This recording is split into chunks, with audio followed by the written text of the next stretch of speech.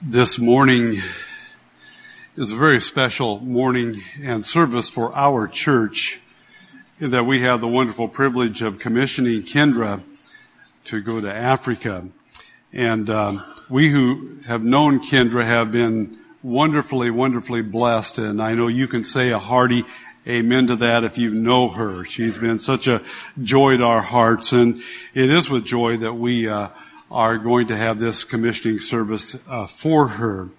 For Kendra's commissioning service, I'm going to have you turn in your Bibles to the 8th chapter of the book of Acts, if you would, please.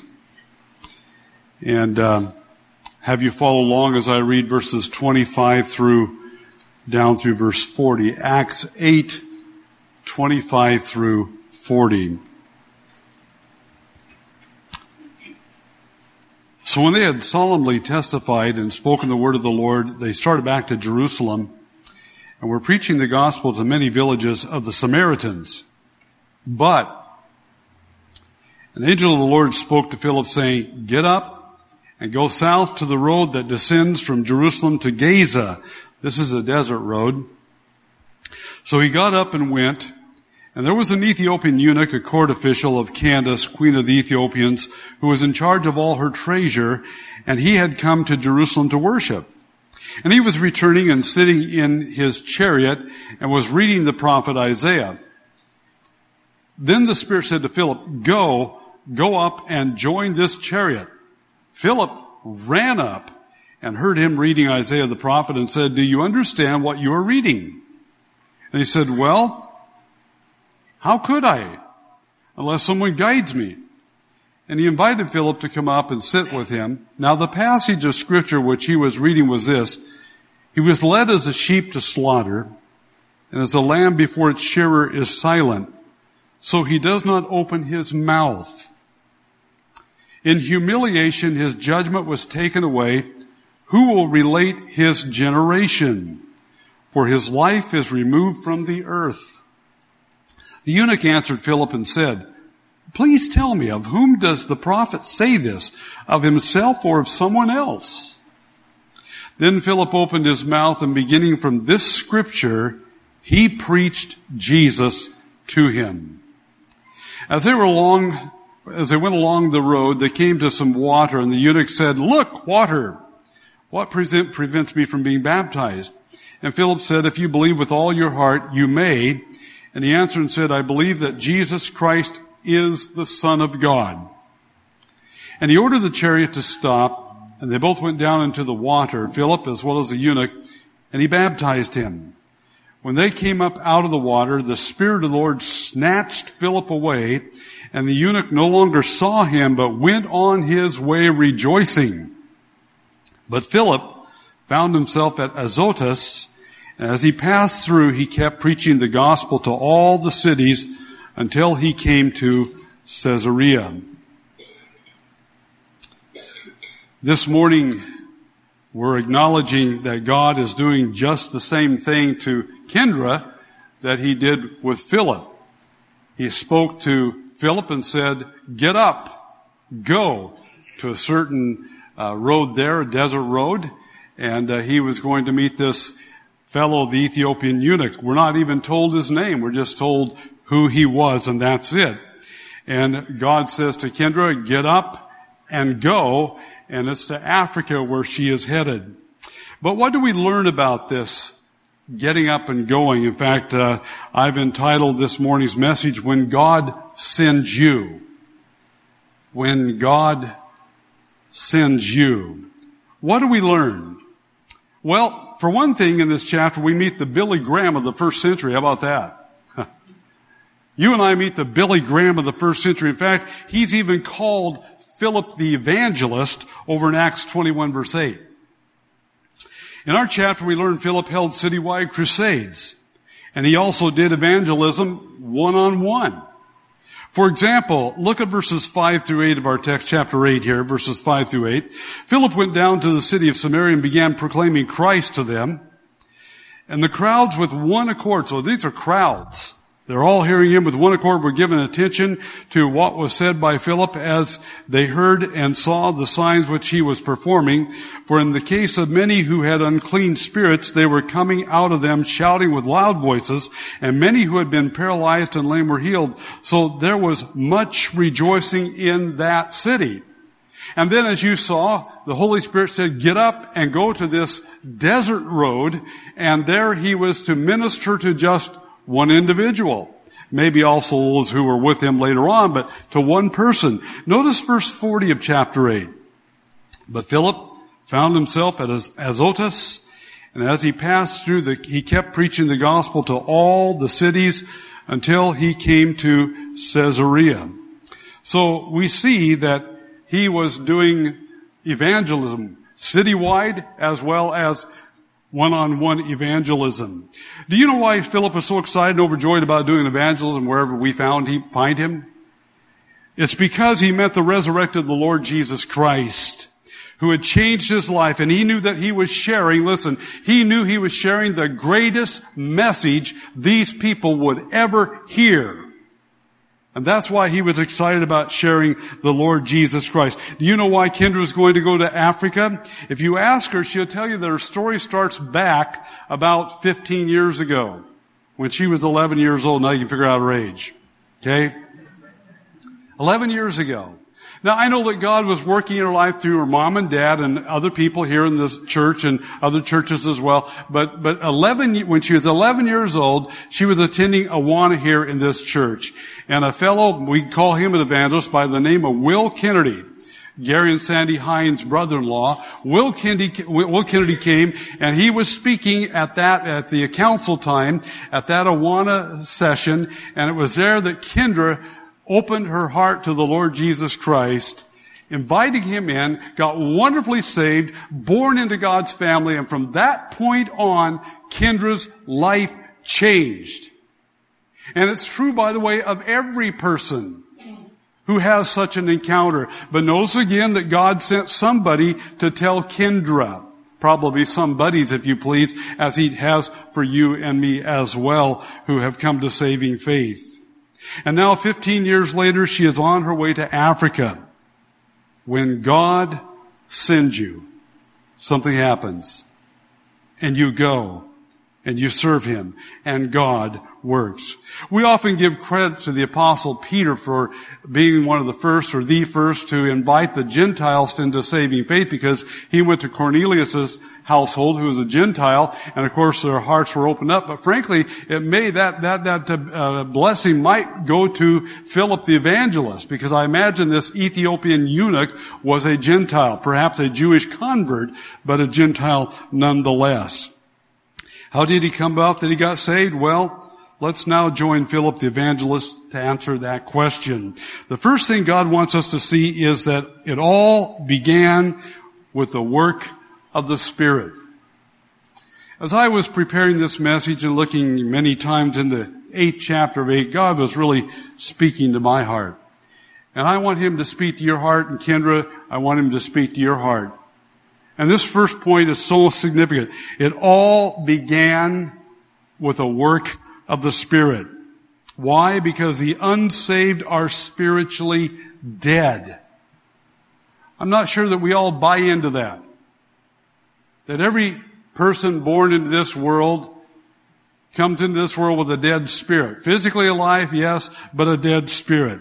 God makes this truth very clear in the scriptures that he's given us and he's preserved for us, because listen to what he says in Ephesians 2:1. You were dead. You were dead in your trespasses and sins, and you were by nature children of wrath.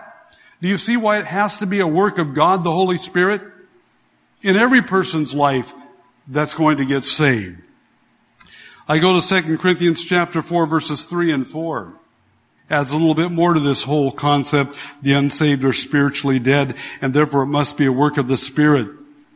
In 2 Corinthians 4:3-4, the Apostle Paul writes, and even if our gospel is veiled, it means he goes out, we preach that Jesus is the Son of God, Jesus is the Christ, He is your Savior, He's the only one that can give you eternal life, He's the only one that can forgive your sins, He's the only one, He is the way, the truth, the life, the only one that can get you into heaven. But what happens, he says, I know that in many cases, this teaching, this gospel, this good news is veiled from their eyes. It is veiled to those who are perishing.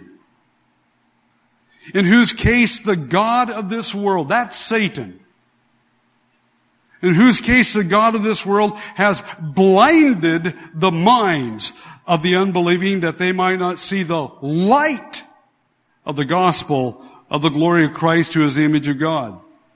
Why don't they recognize and receive the Lord Jesus Christ? Because they are spiritually dead. Add to that verse 6 of 2 Corinthians chapter 4. Listen to it. For God who said, listen to these words, light shall shine out of darkness. Where does that take you? All the way back to Genesis 1, the creation. And God spoke and light sprung forth out of darkness. For God who said light shall shine out of darkness is the one who has shone in our hearts to give the light of the knowledge of the glory of God in the face of Christ. What beautiful words. What is he talking about? People are spiritually dead. The Holy Spirit begins that work, and suddenly as they hear the gospel of who Jesus Christ is, they understand their sinful condition and the consequences of that, and they hear what Jesus has done for them and what He offers them freely, and they respond to that. Suddenly there's light that takes place, and they're born into God's family. In 1 Corinthians 2:14, but the natural man, that's the unsaved man, that's how we all came into the world. The natural man, listen, does not accept, there it is. Natural man just does not accept the things of the Spirit of God. Why? Because they're foolishness to him. I don't need this. I've got my own ideas of who God is. I got my own feelings about what happens after somebody dies. I'm not all that bad. He does not accept the things of the Spirit of God for their foolishness. And listen to this, and he cannot understand them. Why? It takes the work of the Spirit. Cannot understand them because they're spiritually appraised. And in Romans 3 verses 10 and 11, and dear ones, I know that many Christians just don't really get a hold of this. They don't fully conceive what God is saying. As it is written, there is none righteous. What? He's talking about the unsaved. None righteous. Not even one. There is none who understands. There's that word again. There is none who seeks for God. You say, but wait a minute. There's masses of people seeking for God. Not on God's terms, they're not. By the millions they seek religion.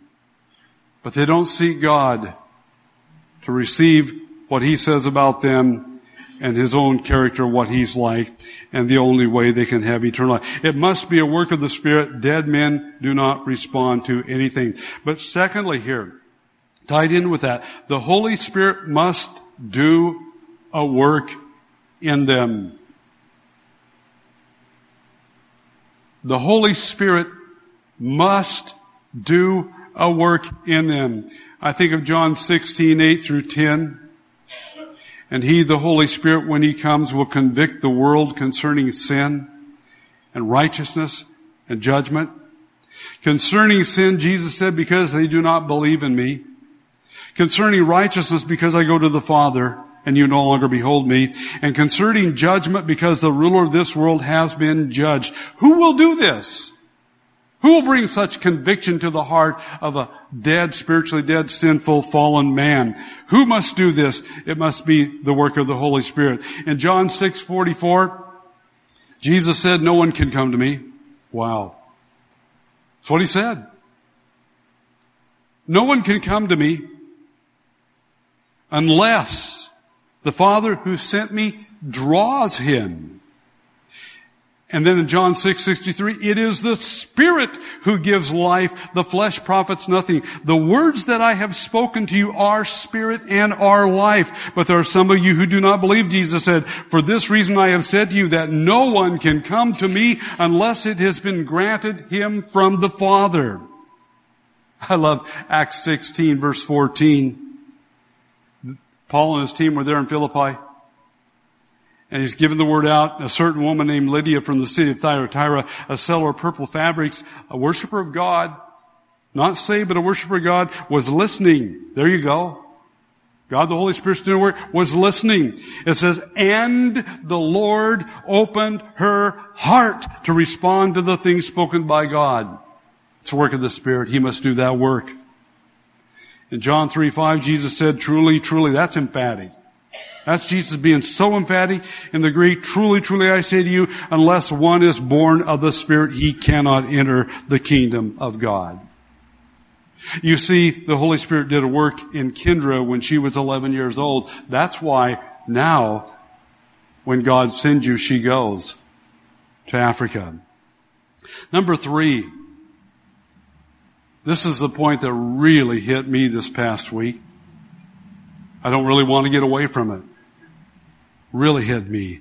The work of the Holy Spirit, listen, the work of the Holy Spirit is a sovereign work. The work of the Holy Spirit is a sovereign work. This is one of the hardest biblical truths for God's people to get a hold of. But when you do, it becomes in your heart a powerful, life-changing truth, especially when God sends you. And every believer has been sent by God, by the way. Though this particular service focuses on Kendra and her commissioning to go to Africa. But whenever this truth gets a hold of you, it becomes a powerful, life-changing truth. Listen. Your salvation, your getting saved is completely the sovereign work of God. Where's my amens on that? Every person who ever gets saved was chosen according to the foreknowledge of God the Father by the sanctifying work of the Spirit to obey Jesus Christ and be sprinkled with His blood. That's 1 Peter 1. What's he talking about? First of all, God says, I chose them. I chose them in eternity past who was going to be mine. And then there was that sanctifying work of the Spirit. What's that mean? That is that work of the Holy Spirit bringing you to a place of hearing the gospel, knowing that you're lost, seeing that only Jesus is the only one who could save you and give you eternal life in heaven, and you responding and Him giving you life. That's what He's talking about there. And what's the result of that? It brings you to obedience, to obey Jesus Christ and be sprinkled with His blood. Paul tells us that God chose us in Jesus Christ before the foundation of the world. You weren't even around, neither was I. I realize that's a hard truth for many people to get a hold of. But just stay with me. Let God bless you like I was blessed. And he clearly states us that as Paul states this great truth that God is completely sovereign in your and every other person's salvation in Romans 8:29 through 30. For there he writes, for those whom God foreknew. And that doesn't mean that God says, oh, I see what you're going to do. That's not what that word means at all. This is part of God's decree. For whom He foreknew, He also predestined. He predetermined to become conformed to the image of His Son, so that He would be the firstborn among many brethren. And these whom He predestined, He also called. What does that mean? It means you somewhere along the line. He did all this in eternity past, before He even brought the world into existence. And then He brought the world into existence, and you come up to the time when you were born. Do you recall that day? Well, probably not, but at least you know when you're born, the date. And then you move through life like Kendra, and when you're 11 years old, or for you, whatever year it was for you, whatever day, what happened? God called you. He opened your mind and heart and understanding, and then He justified you. The Holy Spirit infused life into you, and you became born again, born from above, and you belong part of God's family as one of His redeemed children. And then he goes on, he says, those He justified, He also glorified. He's in that process right now, and He's going to complete it. Philippians 1:6, he's going to complete it. But then there's those listen, let's go do gymnastics with this. Those most thought-provoking words by Paul over in Romans chapter 9. Before I get there, let me say this to you though. Does that mean you don't have a part or role? Listen, if God has brought you to a place that you know you're a sinner, if there's a hunger in your heart, that's a work of the God. If you're here today, it's probably, I can say, a work of God that you're here because He's reaching out to you and this is taking place in your life, and I trust it is. But listen to these thought-provoking words by Paul in Romans 9 now. And by the way, you can do whatever you want, but if you take them at face value, you just can't get around to what he's saying. He says, what shall we say then? Is there no injustice with God? There is no injustice with God, is there? May it never be. For he says to Moses, I will have mercy on whom I have mercy, and I will have compassion on whom I have compassion. Paul's conclusion, so then it does not depend on the man who wills. What? I thought I had something to say about this. It doesn't depend on the man who wills or the man who runs, but on God who has mercy. For the scripture says to Pharaoh, for this very purpose I raised you up to demonstrate my power in you, and that my name might be proclaimed throughout the whole earth. And believe me, it was. Paul goes on, so then, he has mercy on whom he desires, and he hardens whom he desires. Here it comes. Listen, here it comes. Here is my voice here. You will say to me then, why does he still find fault? For who resists his will? I don't like how Paul answers your and my question. He says, on the contrary, who are you, O man, who answers back to God? The thing molded will not say to the molder, why did you make me like this, will it? Or does not the potter have a right over the clay to make from the same lump one vessel of honorable use and another for common use? I don't like that answer. Why? Because it crushes my pride. Crushes my pride. By the way, if God doesn't do a work on a person's heart, they keep going the same direction by determination and purpose. They want nothing to do with Him. They want to come to Him on their own terms. And their heart is deceitful above all things and desperately. I mean, that's the route we go until God comes in and steps in there and the Holy Spirit infuses life and suddenly we cry out, my Lord and my God. But let's establish this from the text. Look at the sovereign work of the Holy Spirit in this morning's text. What did the Lord Jesus Christ commanded His disciples to do? You know it from the book of Acts. You'll be my witnesses in Jerusalem and Judea and Samaria and to the uttermost part of the earth. That's what He asked them to do, or told them to do, And what happened? They did an incredible job in Jerusalem. In fact, so much so that even the religious leaders accused them of filling the city with their doctrine. But they had not even begun to reach out to their neighbors in Samaria, let alone the rest of the world or the earth. So what did God the Holy Spirit do? Keep in mind, God the Holy Spirit. What did He do? Enter the sovereign Holy Spirit. He purposely designed to use Stephen and to use a young zealot known as Saul of Tarsus. He was a hate-filled man toward Jesus and His followers that no one could believe could possibly be saved. Keep that in mind, will you? I mean, even Ananias said, whoa, wait a minute. I know all you. We've heard all kinds of things. We know who this guy is. And God said, you go. He's now a chosen vessel of mine. God says, I'm going to use Stephen. He's going to preach the gospel to these Hellenistic Jews there in that synagogue. And they're going to rise up in anger and wrath. And they're going to stone him. They're going to kill him. And Saul of Tarsus, is going to see all that. And that isn't the end of it, because Saul, after that, he's going to go out with great zeal. And he's going to go after this church, after these followers of Jesus. He's going to apprehend them. He's going to beat them. He's going to put them in jail. He's even going to murder some of them. That's what's going to take place. Now, wait a minute. Who's behind all this? Who's caused this to happen? The sovereign God, the Holy Spirit. And so where do we find Philip? He's going to Samaria. They wouldn't have gone there otherwise, but the church is scattered because of the persecution, and he begins to preach the gospel down there, and guess what? God, the Holy Spirit's mightily working, and as a result of that, the Samaritans are coming to saving faith. But I love it. Here he is having an incredible ministry, just like Kendra's had a wonderful ministry here in this church, and God says, the Holy Spirit says, comes along and says, wait a minute here. That's wonderful, but Philip, it's time for you to get up and go to this desert road. And there he does. He obeys the Holy Spirit's voice. He goes that desert road and he sees this caravan come along and the Holy Spirit says, run. Go up to it. Join yourselves. And there he preaches the gospel to this guy. We don't even know his name, called the Ethiopian eunuch. And what happened? God wonderfully saves him as well. Sovereign work of the Holy Spirit. Samaria was reached because he used the death of Stephen and a zealot.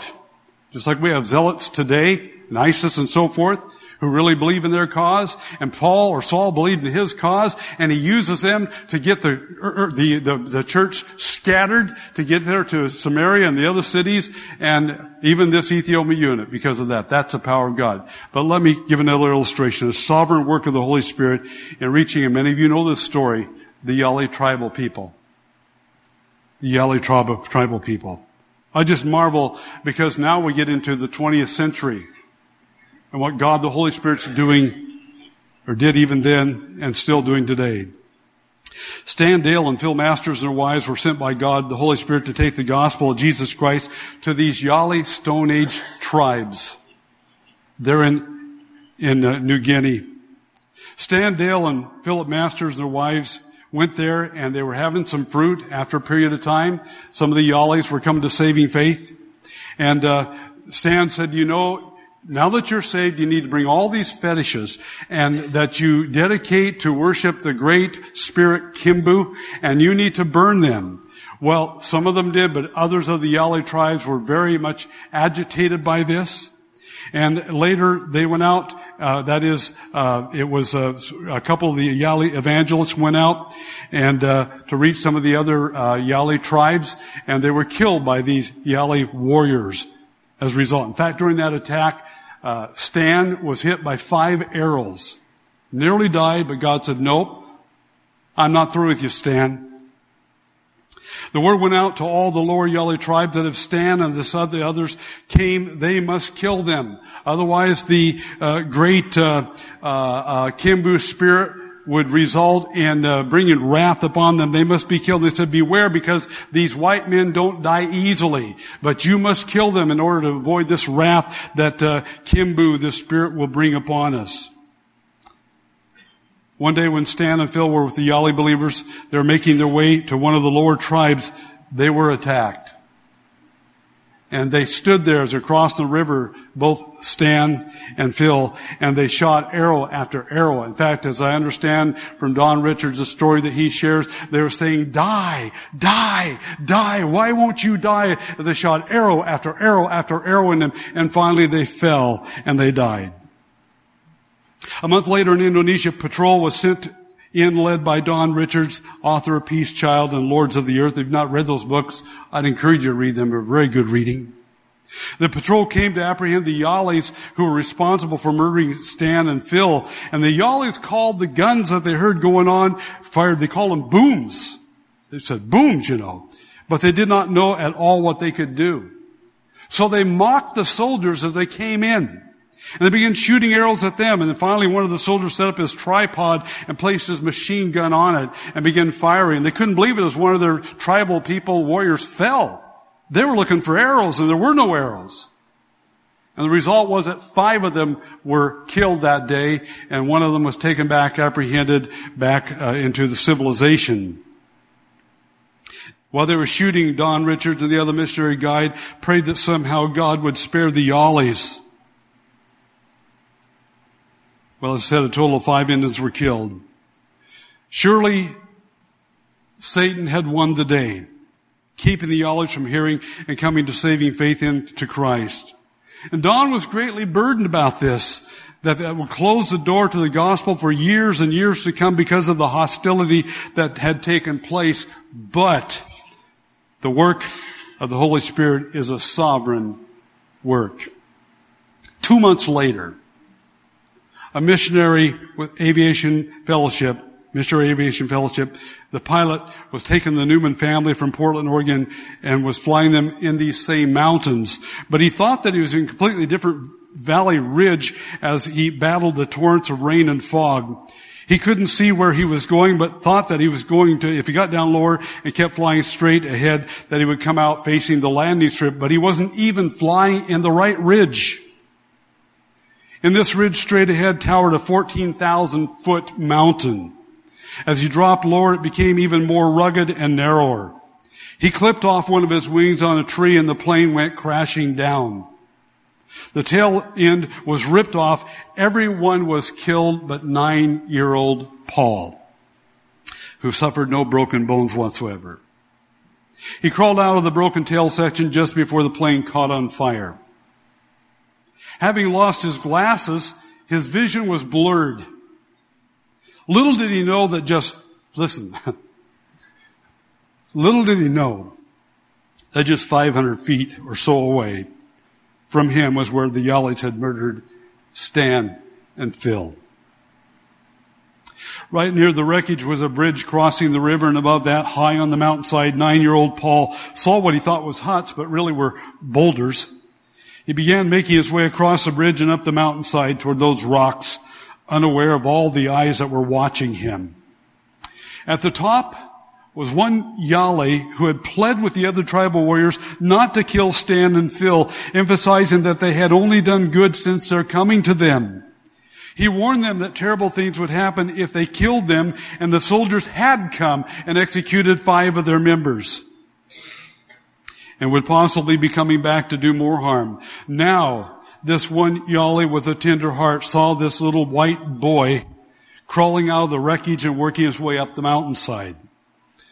Little Paul saw this dark savage with a bone in his nose, but who had tender eyes as he reached out and gently took him by the arm and took him to his hut and began to warm him and provide for him. It would be through this that tribe and many more would open their hearts to the missionaries and then to the gospel and be wonderfully saved. God, the Holy Spirit, sovereignly orchestrated every aspect of all that went on in order for that to take place. And dear ones, He always does, because He's God. He has a plan. He has a purpose. A plane in the wrong ridge. A plane that went down right by the bridge by the tribe that had killed Stan and Dale and Phil Masters. A tribe that had been set on its heels by soldiers who came with guns and executed 5 of their own. A tribe with one Stone Age native filled with tenderness, ready and longing to make things right. Only sovereign God could orchestrate all of this and save lost souls. Dear God, dear ones, when God sins, He sovereignly accomplishes His purpose. I don't know what He's going to do through Kendra. I just know that sovereign God will accomplish what He purposed, dealing with every aspect of her life and her ministry.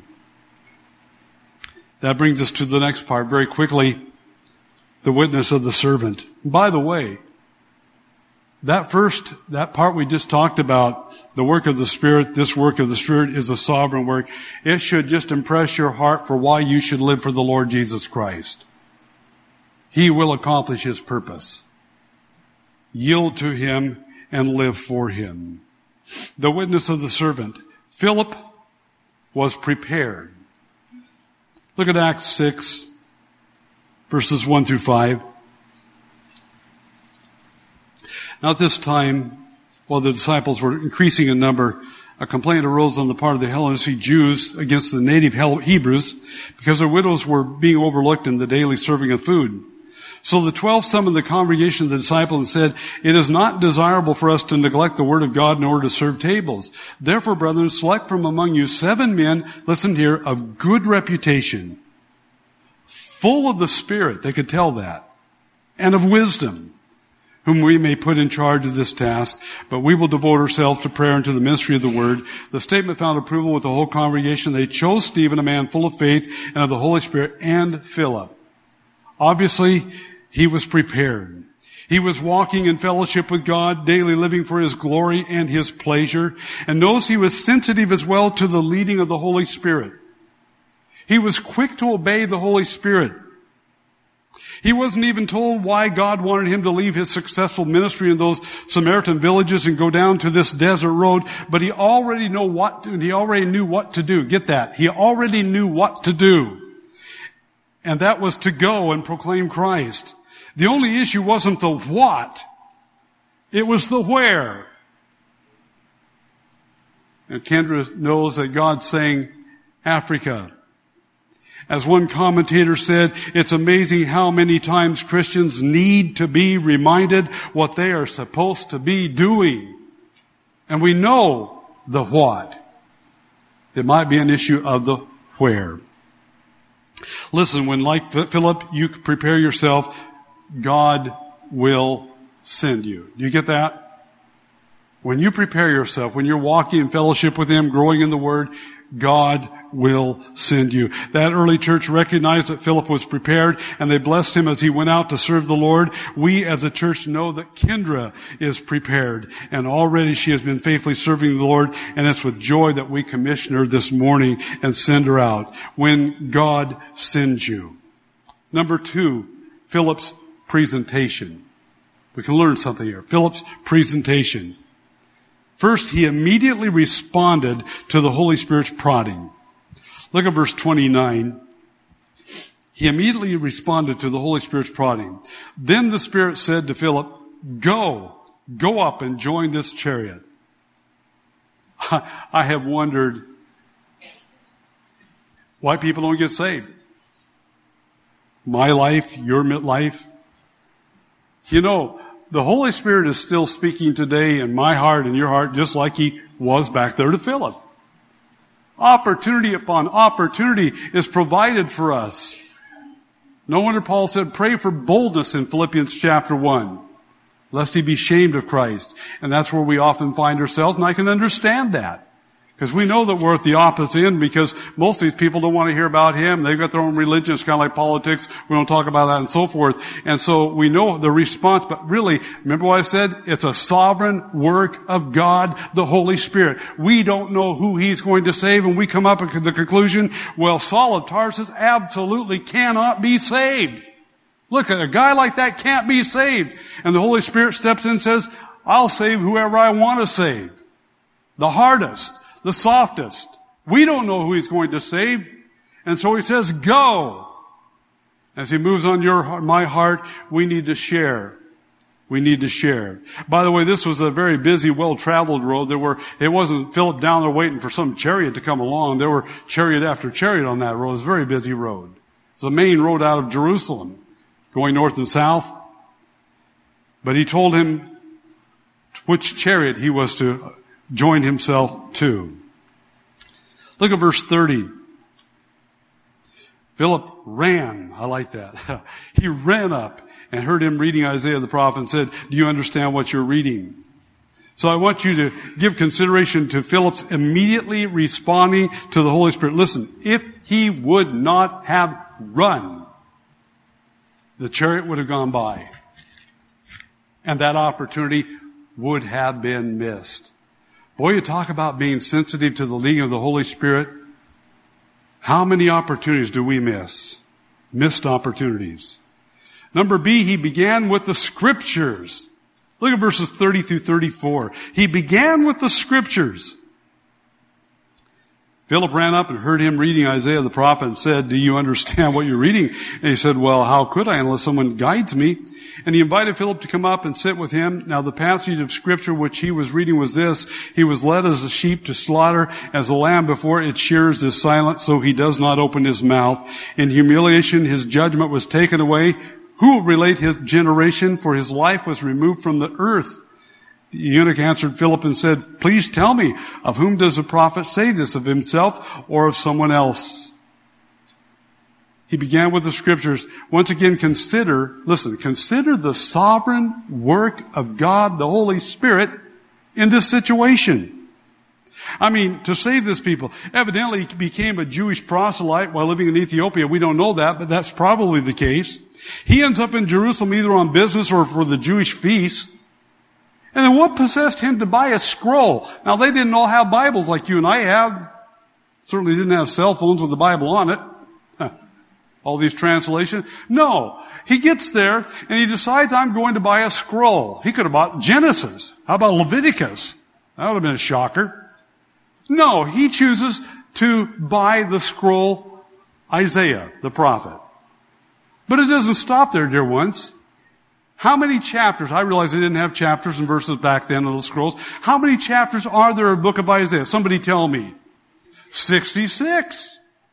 How did it happen that he just happened to be in that chariot reading what chapter? The 53rd. How many verses are there in this scroll of Isaiah? Well, you don't know, but I do. There's 1,292. I counted them. 1,292 verses. And where is he reading? Verses 7 and 8 of Isaiah 53. Now listen, if that isn't a sovereign work of God, the Holy Spirit, I don't know what is. I want to drive that into your heart and mind, or that is the Spirit of God does, because He is the one who sends us. He is the one that came and got you saved, and He will save whoever He wishes to save. Just go and share the Scriptures and let God, the Holy Spirit, save those people. I mean, really, we find ourselves believing that He can't save these hardcore zealots. Are you kidding? And some of the people that we think, oh, they can easily come to saving faith, and they flow through life, and you share with them, and they're real sweet and kind, and they never get saved. And you wonder, well, what in the world is this anyway? Well, it's a sovereign work of God, the Holy Spirit. And by the way, remember this, always use the Word of God. For He said, my word is alive and powerful and sharper than any two-edged sword. He said, my word will not return to me void, but it will accomplish that for which I have sent it forth. I think of those that share their testimony. Gus Matero, who worked with CEF many, many years. I'm sure he's home with the Lord by now. And Gus said, I was shared the gospel. I think it's believe on the Lord Jesus Christ and thou shalt be saved. And 7 years later on my farm in Minnesota, I was convicted. I got out of my bed and I knelt down and that verse came back to me and I got wonderfully saved. Mike Riddle. Same thing. I don't remember what verse it was, but he told his testimony. Somebody shared with him. I think it was Navy, wasn't it? And years later, that verse comes back. Share the Word of God. God will use you, but I guarantee you He will use His Word. And so He was doing so here. Number C, He explained the Savior. He explained the Savior. Look at verse 35. Then Philip opened his mouth and beginning from this scripture, he preached Jesus to him. Somewhere you've got to get to the main person, Jesus Christ. They cannot get saved until you confront them with Jesus Christ, who He is, why He came, what He did for them, and why they must receive Him and put their faith in Him. They can't get saved until you get to that position or that place of explaining Jesus Christ to them. One man's comment may very well be true. He said, I think some of the reason that people reject Jesus Christ is because He hasn't been well enough presented so that they really understand who He is, I might add, and what He did for them. Number D, He shared the need to get saved. He shared the need to get saved. Verse 36, as they went along the road, they came to some water, and the eunuch said, look, water, what prevents me from being baptized? Somewhere in there, he shared Jesus Christ and the need for him to get saved.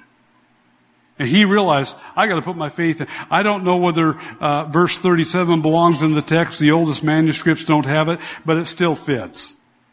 Because he believed on the Lord Jesus Christ, and I love the fact he wanted to be baptized.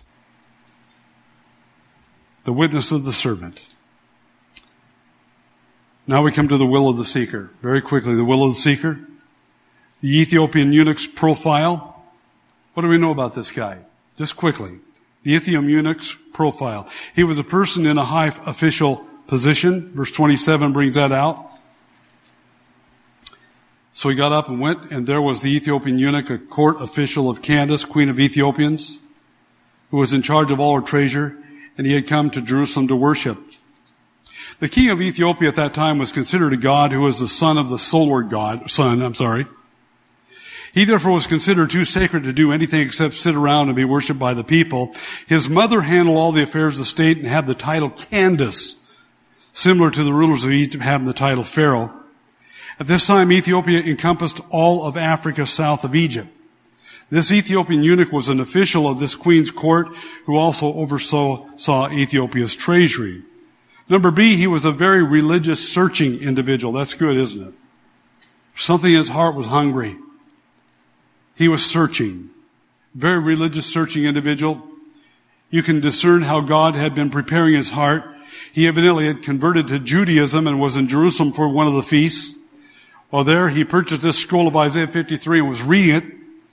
And his entourage, they left the city, headed back to Ethiopia. And by the way, he had 1,200 miles to really digest what was being said. That's pretty good. Number 2, the Ethiopian eunuch's profession. And we saw that, verses 36 through 40. His profession. First, he expressed faith, didn't he? Starts there. He heard who Jesus was, his need for him, and he expressed faith. He believed. B, he desired and submitted himself to baptism. Beautiful. He understood the importance of that. He said, look, I believe. There's water. I don't know where they found water down there besides the Mediterranean Sea, but look, there's water, and he steps out. By the way, understand this. You see Philip and him. No, he had a whole entourage. There was a whole bunch of people traveling with this guy. He was important. And so all of them are standing around. I wonder how many of them got saved as well. As he probably went on his way explaining some of the prophet Isaiah to them. So there are a lot of people around who saw that. And then number C, he went on his way rejoicing. Isn't that good?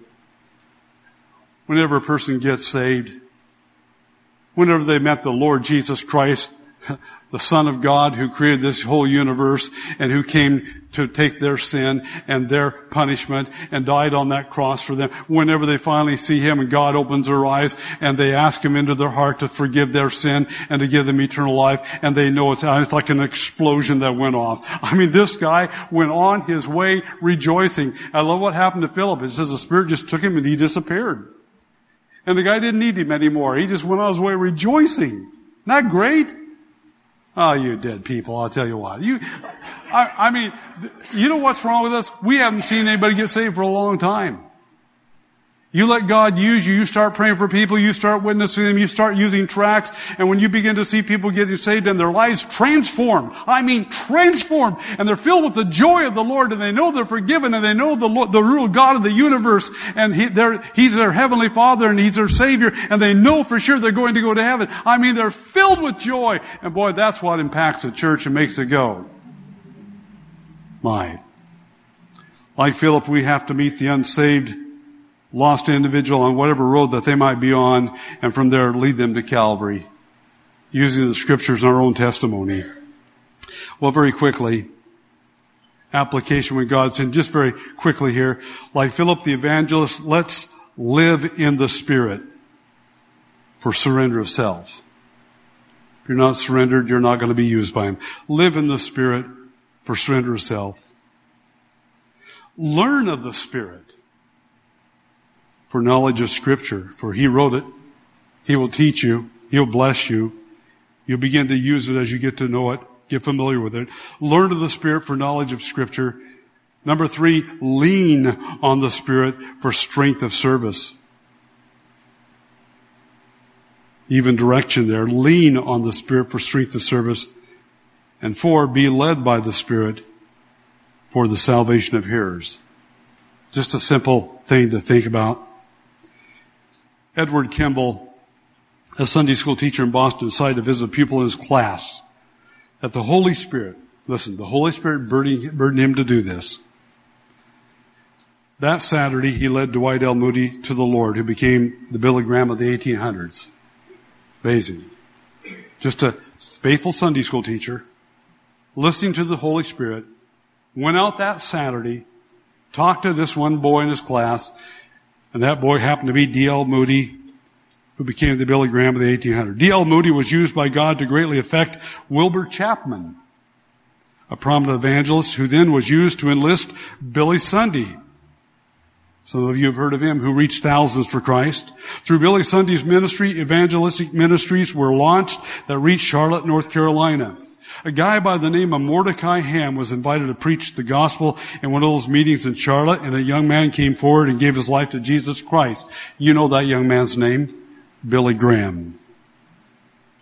When you don't think you have much time to offer, remember that Sunday school teacher, Edward Kimball, who spent a Saturday afternoon reaching out to a young boy in his class. God has a special way of using routine faithfulness in the smaller things to accomplish great things. It's our joy to commission a young lady, Kendra Bowers, who was reached by Will Kennedy and her dad and mom as well, and others who have faithfully ministered to her. Now there's an explanation that's needed to be said. God knows the words that will come out of this guy's heart, whether he gets them out or not. Okay? That's Kendra's dad, of course. And Kendra, our hearts are filled with joy, hon. We just rejoice how God has led in your life and the fact that we've gotten to see you. And by the way, there were a lot of tears that were shed when Paul and Barnabas were sent out of the Antioch church as well. So you want to know that. But boy, God in his sovereignty had incredible things in store and did great things, and we know that's true of you as well.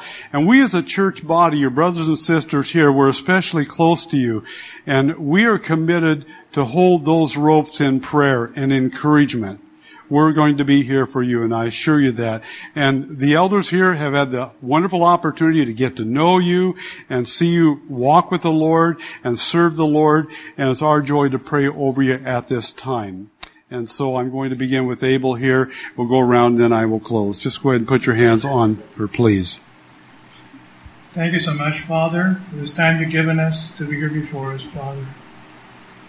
Father, I just thank you, dear Lord, that you brought another person up, Father, from Amen. This body to send out when you separated from us, Father. I thank you, Father, for the willingness, Father Kendra, to go, Father, and the desire that you put in her heart, Father. I just pray, Father, that where you send her, Father, that she will be fruitful in the ministry you set up for her, Father. I thank you again, Father, for Kendra. And Father, thank you, Father, for bringing her in the family. Yes, body, amen. Lord. And Father, to watch her grow, Father, it's amazing, Father, how she just latched on, Father, to wanting to become a missionary, Father. I thank you for that, Father. And Father, I just pray that you will bless her in a special way in the ministry you send her in, Father. Thank you.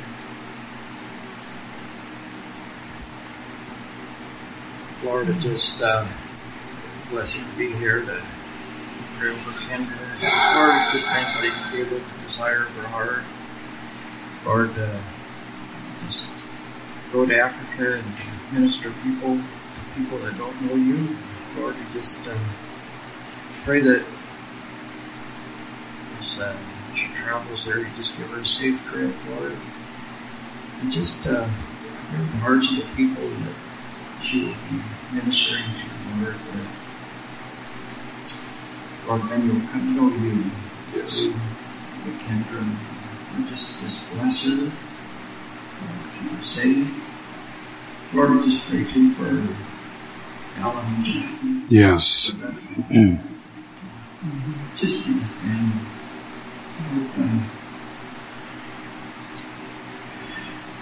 just comfort them. Yeah. Bless Kendra, Lord. Just help this body to just hold her up daily. Amen. For you. We just give you the thanks and praise for what you are going to do.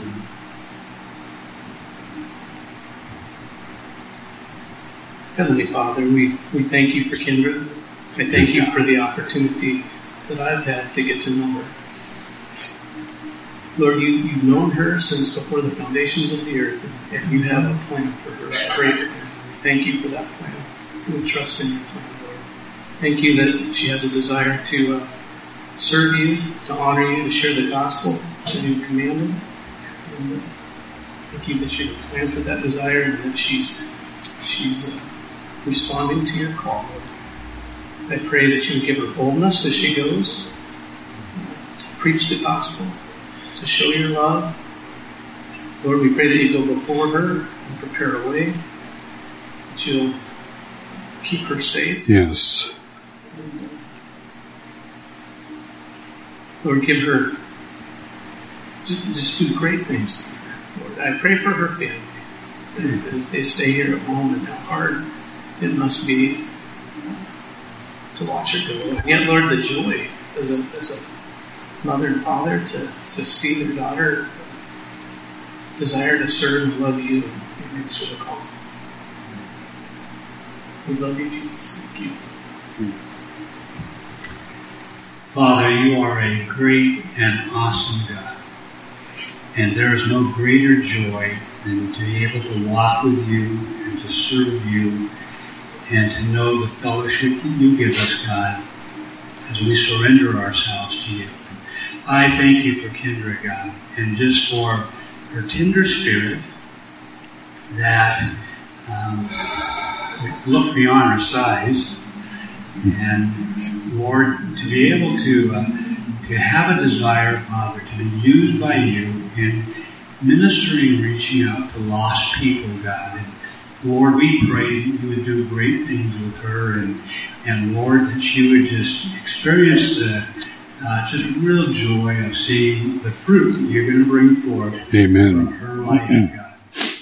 Lord, I thank you that you have proven your calling upon her by helping her to raise the support that she needed, the money to get to the destination she's going to. And God, these are just all really miracles in this day and age to see happen, God. And so I pray, Father, that you would just keep us as a congregation focused, Yes. Father, Yes. upon supporting her in prayer, supporting her financially, and God, just supporting their parents as well, God. And we love you, Father, and we thank you that we do have the joy of serving. Amen. Father, thank you for this day and this opportunity to be here.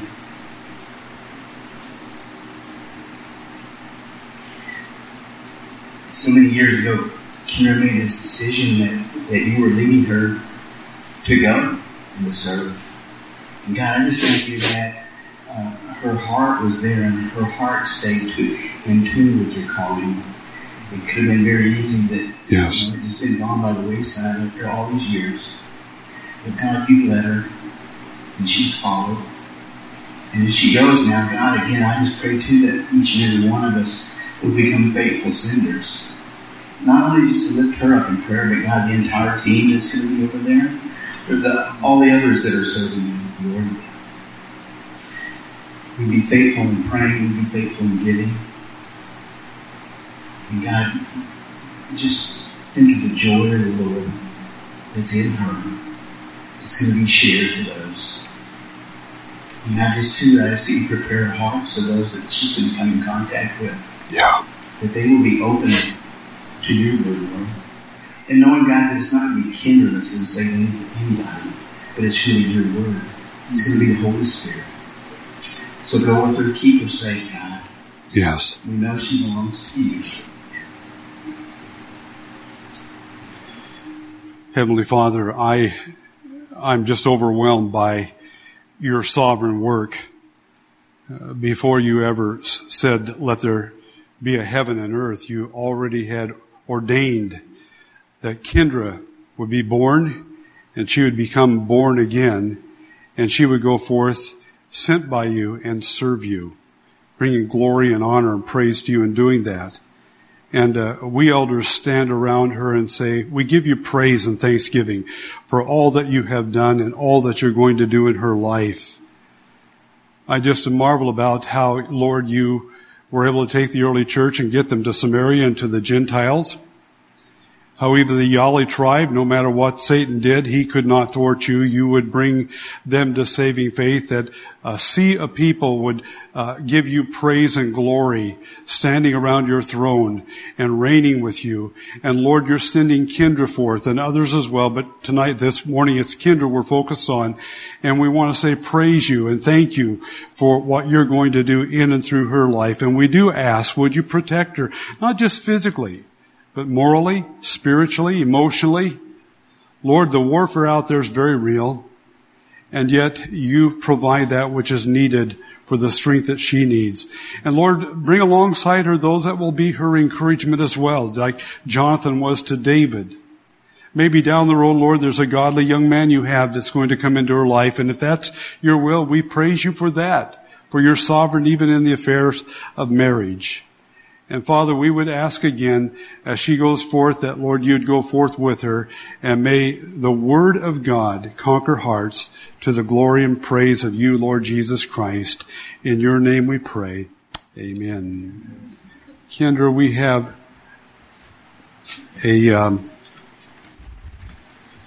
I want to read this so the rest of the body knows what's on it here. Certificate of commissioning. This is to certify that upon the recommendation and request of the elders of the First Baptist Church of Arlington, and after satisfactory examination by us in regard to their qualifications, Kendra Bowers was duly commissioned as a volunteer to serve under the authority of AltLink this 14th day of August in the year 2016. Bless your heart.